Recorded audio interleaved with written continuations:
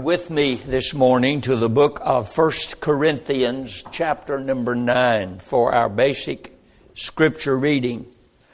1 Corinthians chapter 9 verses 13 through 18. Paul is speaking to the church at Corinth. He makes these statements, "Do you not know that they which minister about holy things live of the things of the temple, and they which wait at the altar are partakers with the altar? Even so hath the Lord ordained that they which preach the gospel should live of the gospel. But I have used none of these things, neither have I written these things that it should be so done unto me. For it were better for me to die than that any man should make my glorying void. For though I preach the gospel, I have nothing to glory of. For necessity is laid upon me. Yea, woe is me, if I preach not the gospel. For if I do this thing willingly, I have a reward. But if against my will, a dispensation of the gospel is committed unto me. What is my reward then? Verily, that when I preach the gospel, I may make the gospel of Christ without charge, that I abuse not my power in the gospel." I've chosen for a text, verse number 16, where Paul says, "Though I preach the gospel, I've nothing to glory of. For necessity is laid upon me. Yea, woe is me, if I preach not the gospel." Now, I want to speak on the subject of the necessity of preaching the gospel. Why is it so important that we preach the gospel? We refer to many types of different denominations, but we usually use the term gospel preachers. They preach the gospel. The necessity of preaching the gospel. The theme of Paul's ministry was the gospel of Jesus Christ. It was the motivating factor and force which drove this apostle, who became, I believe, the greatest preacher of all time. Wherever he went, whatever he did, it was always to preach the gospel. Now, Paul was taught this gospel.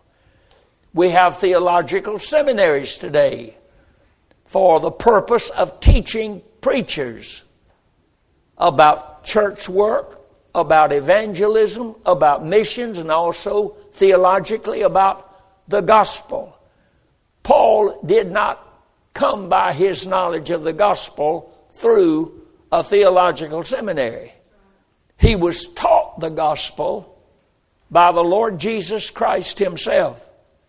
In Galatians 1, 11 and 12, Paul said, "I certify you, brethren, that the gospel which is preached of me is not after man.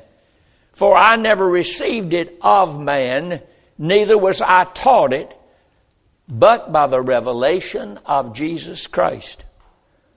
Paul did not learn the gospel from the apostles or from any school of learning. He learned it at the crucified feet of the Savior in an Arabian desert for several years. And he preached the gospel after learning it everywhere he went.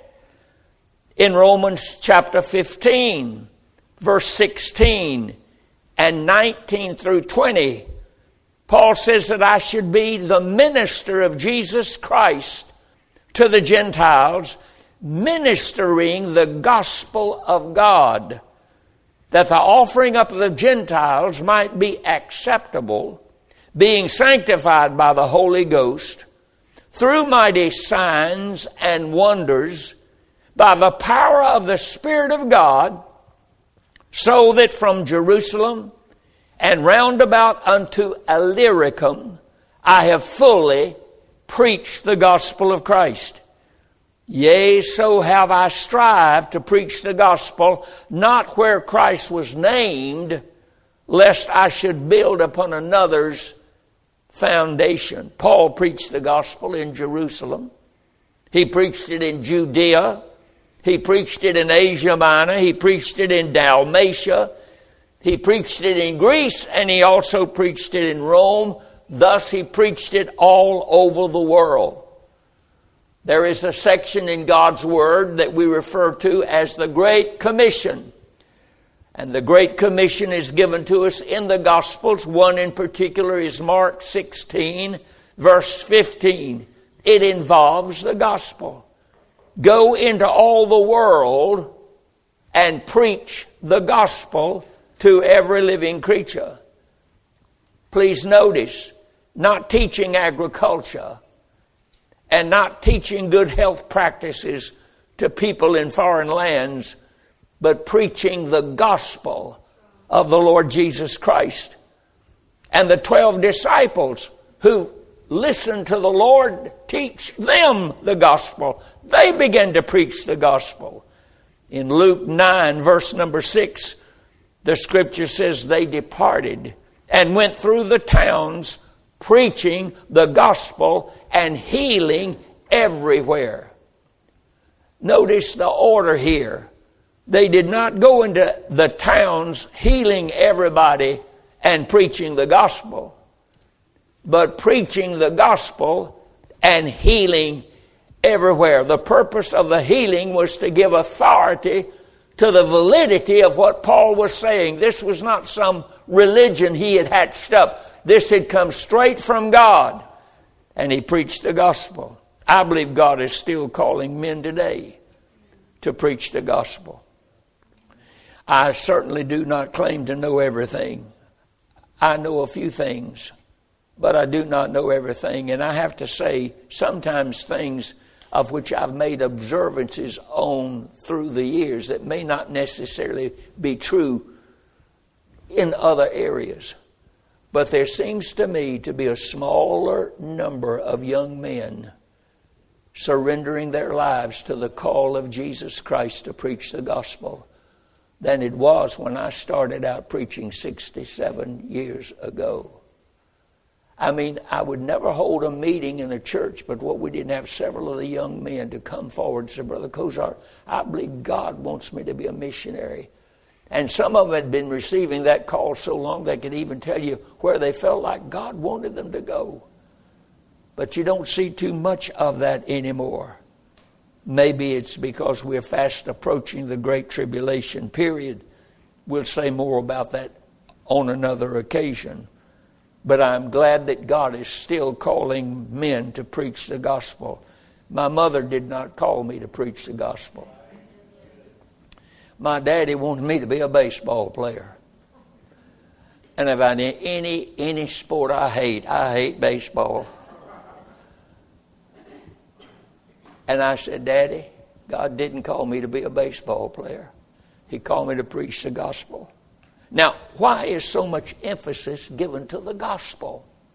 Why is there so much said about the gospel? Why is it essential that it be preached? Notice the text again in 1 Corinthians 9:16, where Paul says, For though I preach the gospel, I have nothing to glory of, for necessity is laid upon me, yea, woe is me, and woe is unto me if I preach not the gospel. Paul makes it clear in our text that gospel preaching was not optional. It was imperative. He had to preach it. He must preach it.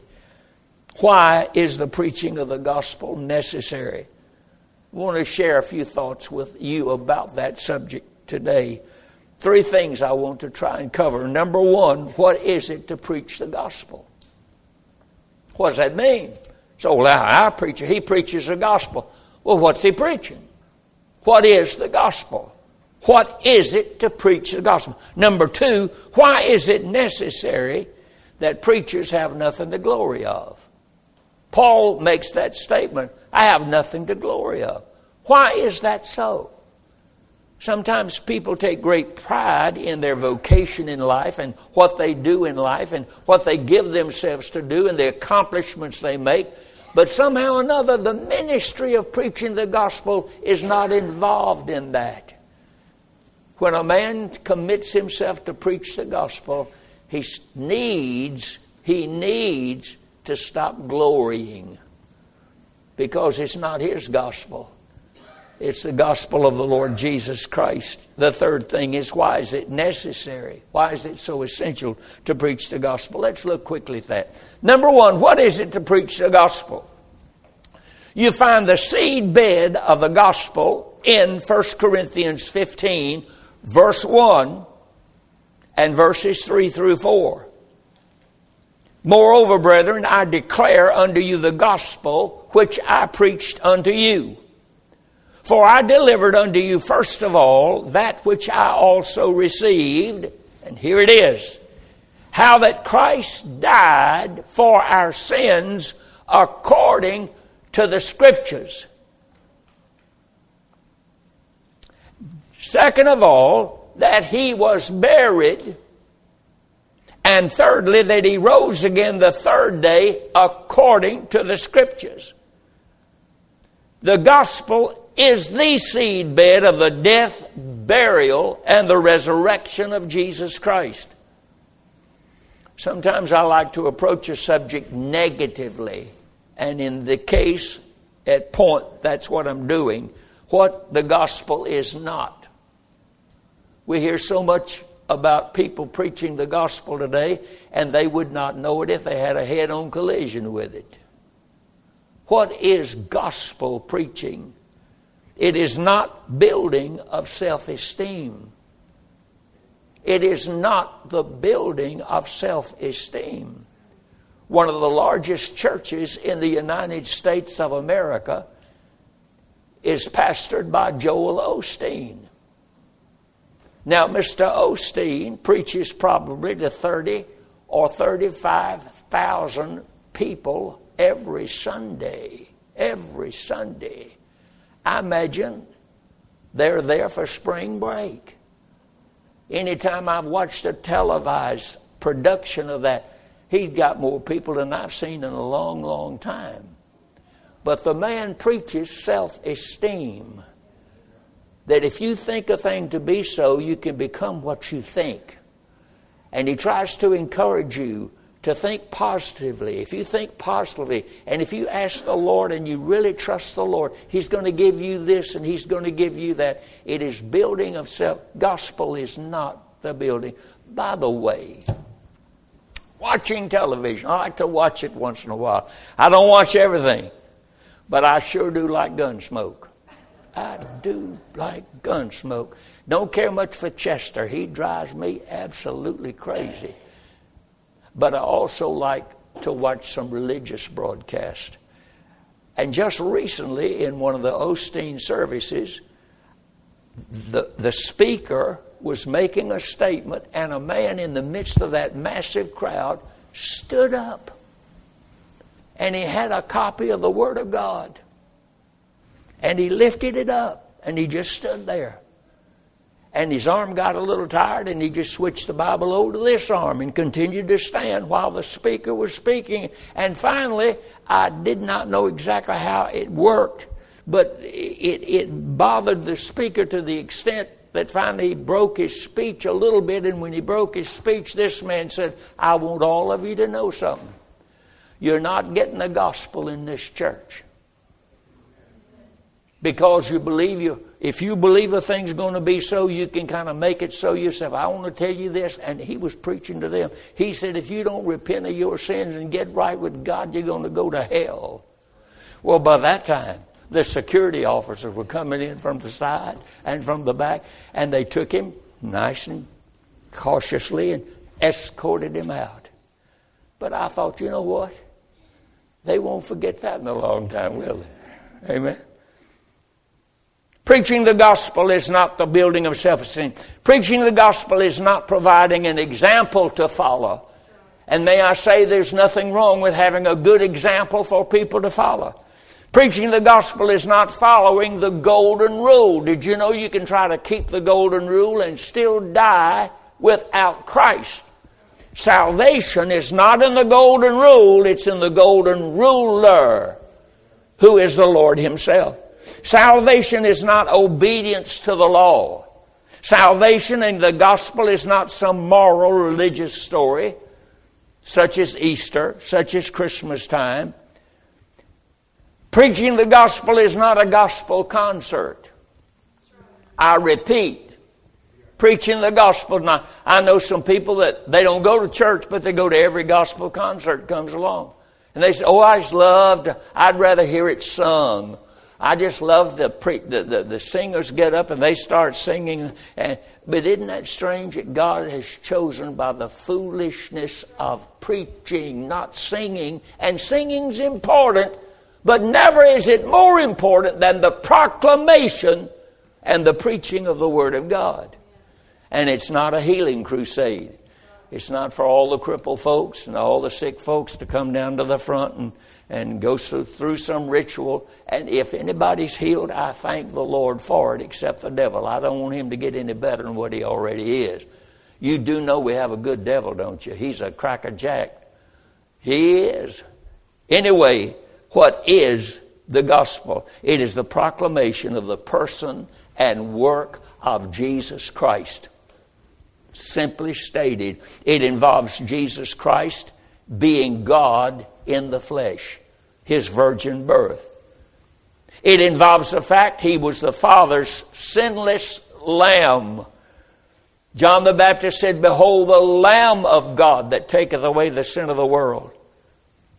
It is a proclamation of the fact that Christ bore our sins in His body for His people at Calvary. He did not go there against His will. It was His will to lay His life down as well as to take it up again.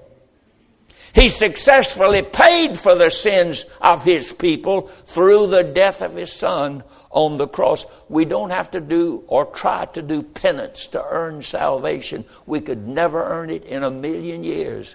But Christ paid for our sins on the cross at Calvary.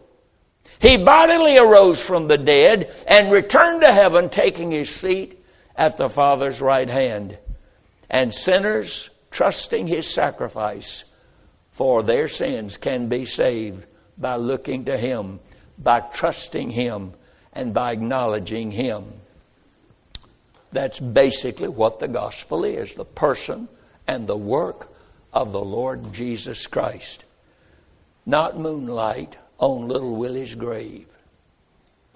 Now that's an expression of Charlie Jackson, who's in heaven today, and he probably is listening to every word I say. Brother Jackson said, you have to watch these preachers. They'll preach for a little while and then they'll try to stir up the emotions of the people. And they'll talk about moonlight on little Willie's grave, get folks crying and coming down the aisles and thinking they're coming because they feel something in there. They don't know what they feel. Everybody's all emotion. No, listen, dear friend. It involves the person and the work of the Lord Jesus Christ and what He did on the cross of Calvary. Now, second of all, why is it that a preacher has nothing to glory of? Why is it that a preacher has nothing to glory of? In our text, notice that statement is made very clearly. For though I preach the gospel, I have nothing to glory of. I have nothing to glory of. Paul said it in a different manner in Galatians chapter 6, verse 14. God forbid that I should glory save in the cross of our Lord Jesus Christ. Some preachers seem to take glory in being called reverend. That's a bad practice.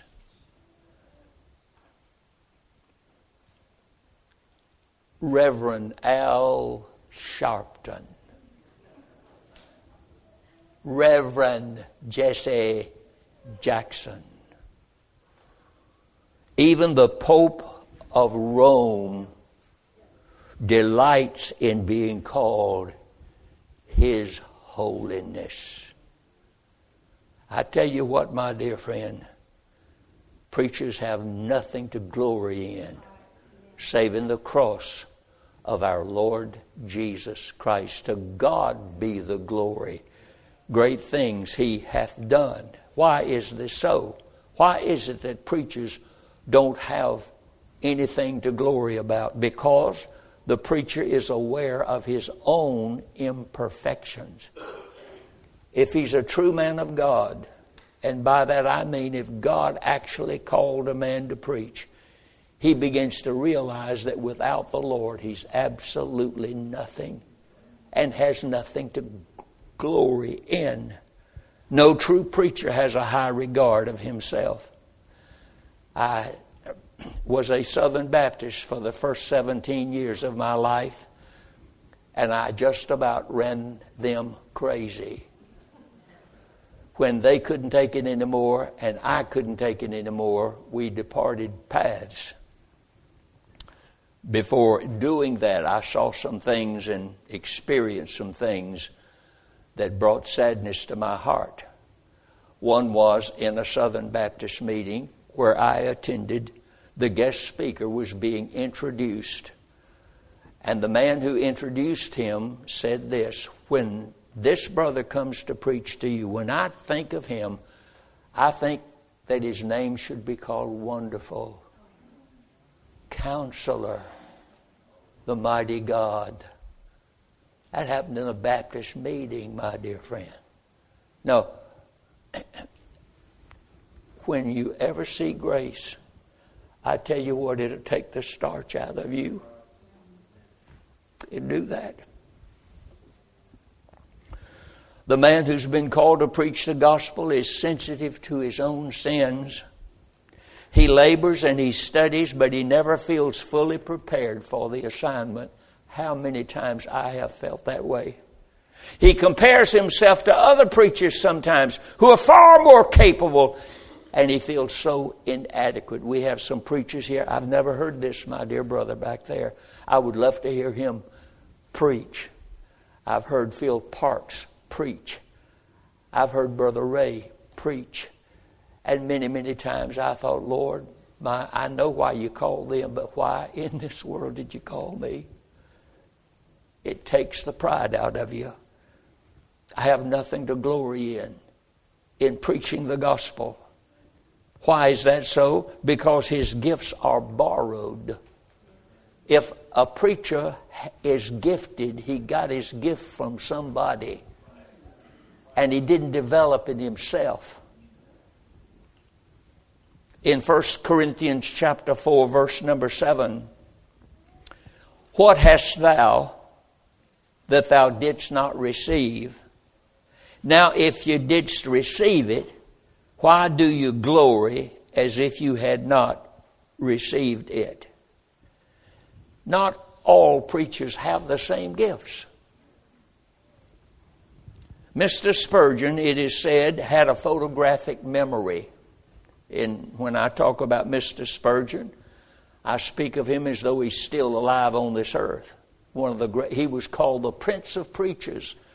And I have much of his library, much of every sermon he's ever preached in my library. When Mr. Spurgeon got ready to preach, he would call his assistants and his associates together. He was pastor of the Metropolitan Church, Baptist Church in London, England. And he had this beautiful building, and he had many men who helped him prepare and get ready to preach by putting tables, we call them 6 foot or 8 foot tables, end to end, and he would tell them what his text was going to be. And those associates of his would look through his library and pick out the books of other preachers as well as books he had written himself, and found that text and placed it on the table. And another one was placed beside of that on the table. And finally the tables were loaded with commentary on his text. And Mr. Spurgeon would slowly walk by and look down on that table and see what this one said, and said what that one said, and said what that one said, and then go into the pulpit without tools and preach for hours. That's great. Brother, that's great. God gave him that ability. Do you understand that? Because the preacher's gifts are borrowed. George Whitefield, he had a booming voice. He had such a booming voice he could preach to a congregation that had heard him to preach in a 20-acre field without a public address system. And everybody heard every word that he said. God gave that man that booming voice. Amos had boldness. He left the southern tribes of Judah and headed up to the north. That'd be like saying a Confederate's going to visit Yankee land. And when he got up there, they didn't want to hear a word that he said. But do you think it hurt his feelings? He looked them square in the eyes and said, you need to prepare to meet God. Where did he get that boldness from? God gave him that boldness. Jeremiah had tears of brokenness. Many times when Jeremiah was preaching, he would begin to cry. Waters would flow from his eyes like rivers. God used that, and God gave it to him. And though this sounds a little bit out of character, and I don't want to fully upset you too much right now, Rush Limbaugh, and oh, I did love to hear Rush. Rush had something to say. And for 30 years, he was the active, communicative voice over radio. And he was many, many times referred to himself, and you'll remember this, he described his ability as talent on loan from God. And that's exactly what I'm talking about. A preacher has nothing to glory in, because if he has anything at all, he got it from the Lord God. Why should not we, as preachers of the gospel, glory? Because of our constant dependence upon the Holy Spirit. My worst nightmare, could I tell you what it is? And I've had it over and over again. I would be dreaming, and I don't know how long the dreams are, all right. I would be dreaming that I'm preaching in a church.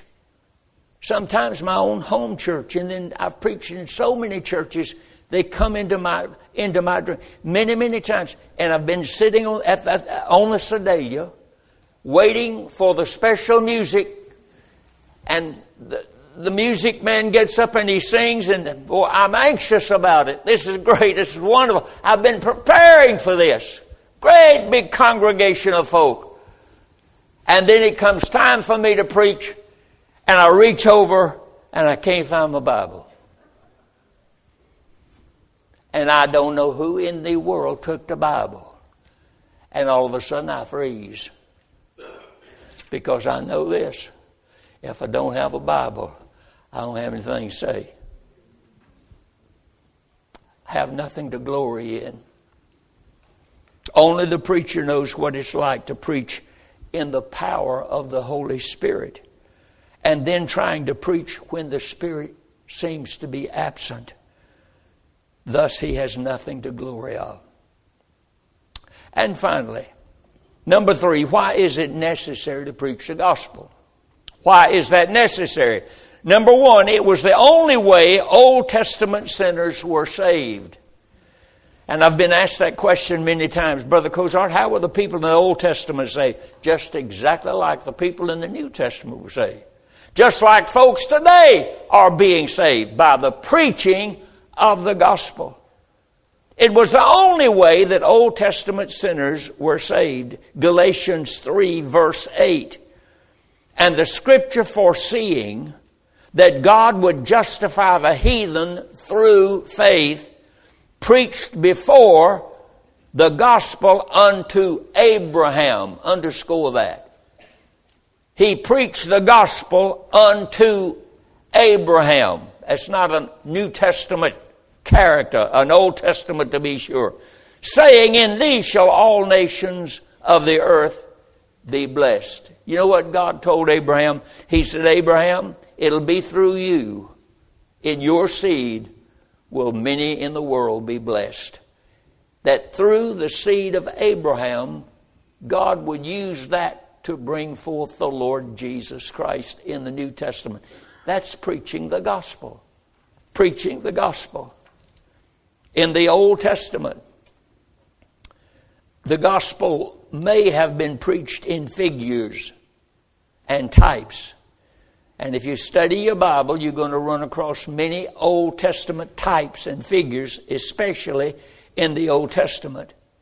Whether it was the serpent of brass in Moses' day. What was the serpent of brass? Very quickly, the people had been bitten by these creatures, these flying creatures, and they were dying at such a rapid rate. And Moses said, Lord, what shall I do? And the Lord said, take a pole, plant that pole, and put on top of it a serpent of brass. And it'll come to pass that whoever looks to that brazen serpent of brass will be healed of snake bite. Who would have ever thought that one day in the New Testament, Jesus Christ was talking to a man by the name of Nicodemus. And he said this, as Moses lifted up the serpent in the wilderness, even so must the Son of Man be lifted up. That's preaching the gospel in the Old Testament. When God told Abraham to take his son, and he specifies his son as his only son, Isaac, atop Mount Moriah, and offer him as a sacrifice. Here we see a type of Abraham, God the Father, and Isaac, the Son of God. And the Father is taking the Son of God to offer him as a sacrifice for sin. And would have allowed Abraham to bring the knife down into the boy, but interrupted it with a noise over in the bush behind. A ram had been caught in the thicket, and the ram was offered instead. That's preaching the gospel. Actually, in that story, you see the death, burial, and resurrection. You remember Isaac said, Lord, where's the lamb? And Abram said, God will provide. And dear friends, hundreds of years later, God did provide on the cross of Calvary, the Lamb of God who died.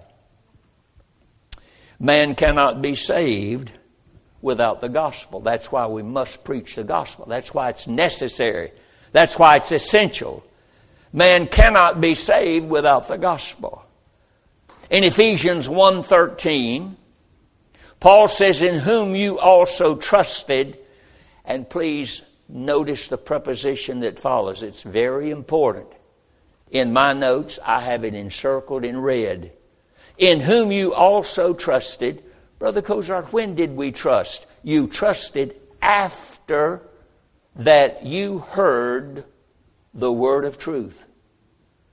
You didn't trust the Lord before you heard the word of truth. You trusted the Lord after you heard the word of truth, the gospel of your salvation. Notice that a person cannot trust without first hearing the gospel. 1 Corinthians 1:21, it pleased God by the foolishness of preaching to save them that believe. How does God save people? They believe, they have faith in the Lord, but it's through the preaching of the gospel, the foolishness of it, to save them. The gospel is the means that God has ordained to save his people. And without it, they will not be saved. Now, at the expense of sounding critical, there are some Grace Baptists who pay little attention to evangelism. They believe in the sovereignty of God, but they push that sovereignty of God to the extent that if God wants anybody saved, He'll save them and He doesn't need you to help Him. Now, in a sense, when they state it that way, there's some truth in it. But as a result, they're not given to evangelism. They're not given to going out and preaching the gospel to every living creature. As a matter of fact, they will take that verse 21 of 1 Corinthians 1, and they'll take also the verse of the Great Commission to go into all the world and preach the gospel. They say, well, it means to preach to the elect. How in the world do you know who the elect are? We're to preach the gospel to the whole world. The gospel is the means that God has ordained. But there are some who do not, they ignore that. They don't believe in sending missionaries. They say, well, God's going to save them anyway. No, God does not save people anyway. He saves them His way. And that is the way of the gospel. Why is the gospel important? Why is it essential? Why is it necessary? It is through the gospel, and this is very important. It's through the gospel that men are brought forth unto salvation. Now watch this carefully. In 1 Corinthians 4:15, Paul said, I have begotten you through the gospel. I have begotten you through the gospel. Now link that with 1 Peter 1:23, being born again, not of corruptible seed, but of incorruptible seed, by the word of God, which liveth and abideth forever. That word begotten has to do with the bringing forth. You do realize that in physical birth there is a bringing forth that comes about 9 months later after the seed has been planted. This is not gospel regeneration. I want you to understand clearly. I do not believe in gospel regeneration. If I believe that, then I would raise the question, when the gospel is preached, why isn't everybody saved? It's because it's not through gospel regeneration. Regeneration is likened unto conception. And it is only the Holy Spirit of God that can quicken that individual. That later he will hear the gospel and he comes forth. One is called conversion. The first is regeneration. And you'll never have a conversion without a regeneration. If you have a regeneration, you will have a conversion. Will come forth. And finally, preaching the gospel is the only hope for foreign missions. And I have always believed in that. And not only do I believe it, but I practice it. I give to that cause. We have members of our church that give to that cause. In 2 Corinthians, notice the reference, not first again, but 2 Corinthians 10:16.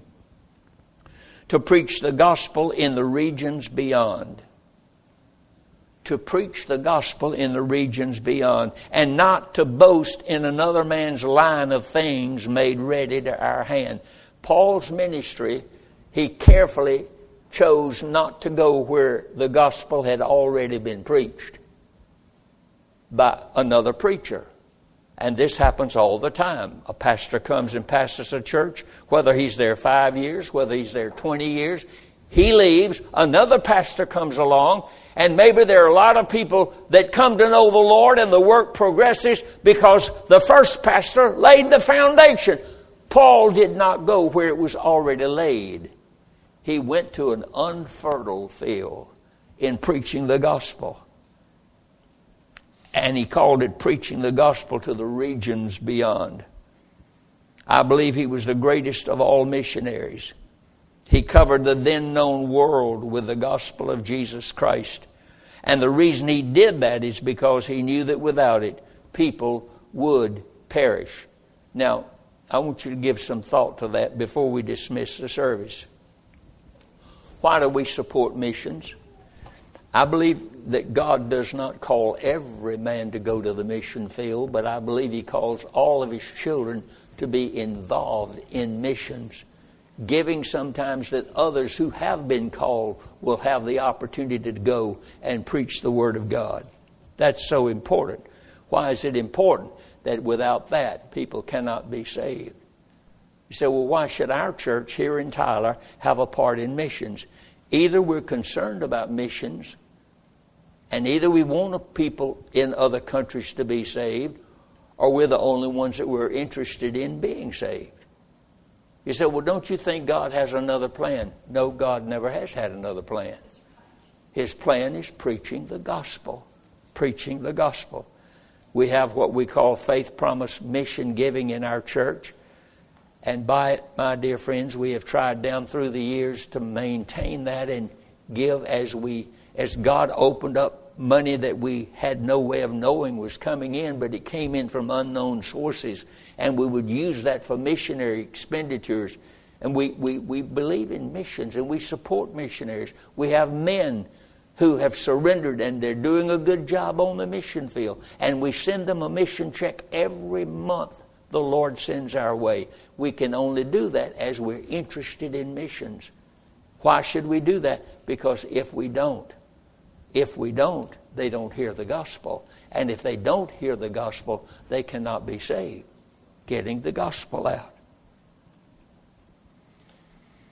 If preaching the gospel is essential for men to be saved, and I believe that it is, then we must not only preach it here at home, but we preach it abroad as well.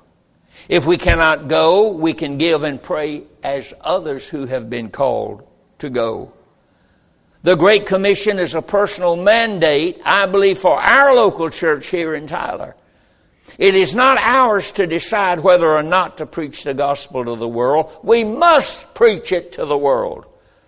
Or we need to shut down and stop pretending we have a New Testament church. I believe that's so. Being a New Testament church is not just God bless me and my four and no more. It's going into all the world and preaching the gospel of Jesus Christ. I thank the Lord over the years He's given me an opportunity to go into many foreign countries. And every time I go into a foreign country, there are many emotions in my heart. I see things I've never seen before. I meet people I've never met before. And I always like to get back home as quick as I can and thank God for what I have in this country and in this America that you and I have, that people around the world do not have access to. God did that. And now the atheists are trying to take it away from God and take it away from us. I wanted to share some lessons about evangelism to you today and about the importance of not glorying in it, but thanking God we have an opportunity to have a part in it. Let's stand, please, for prayer.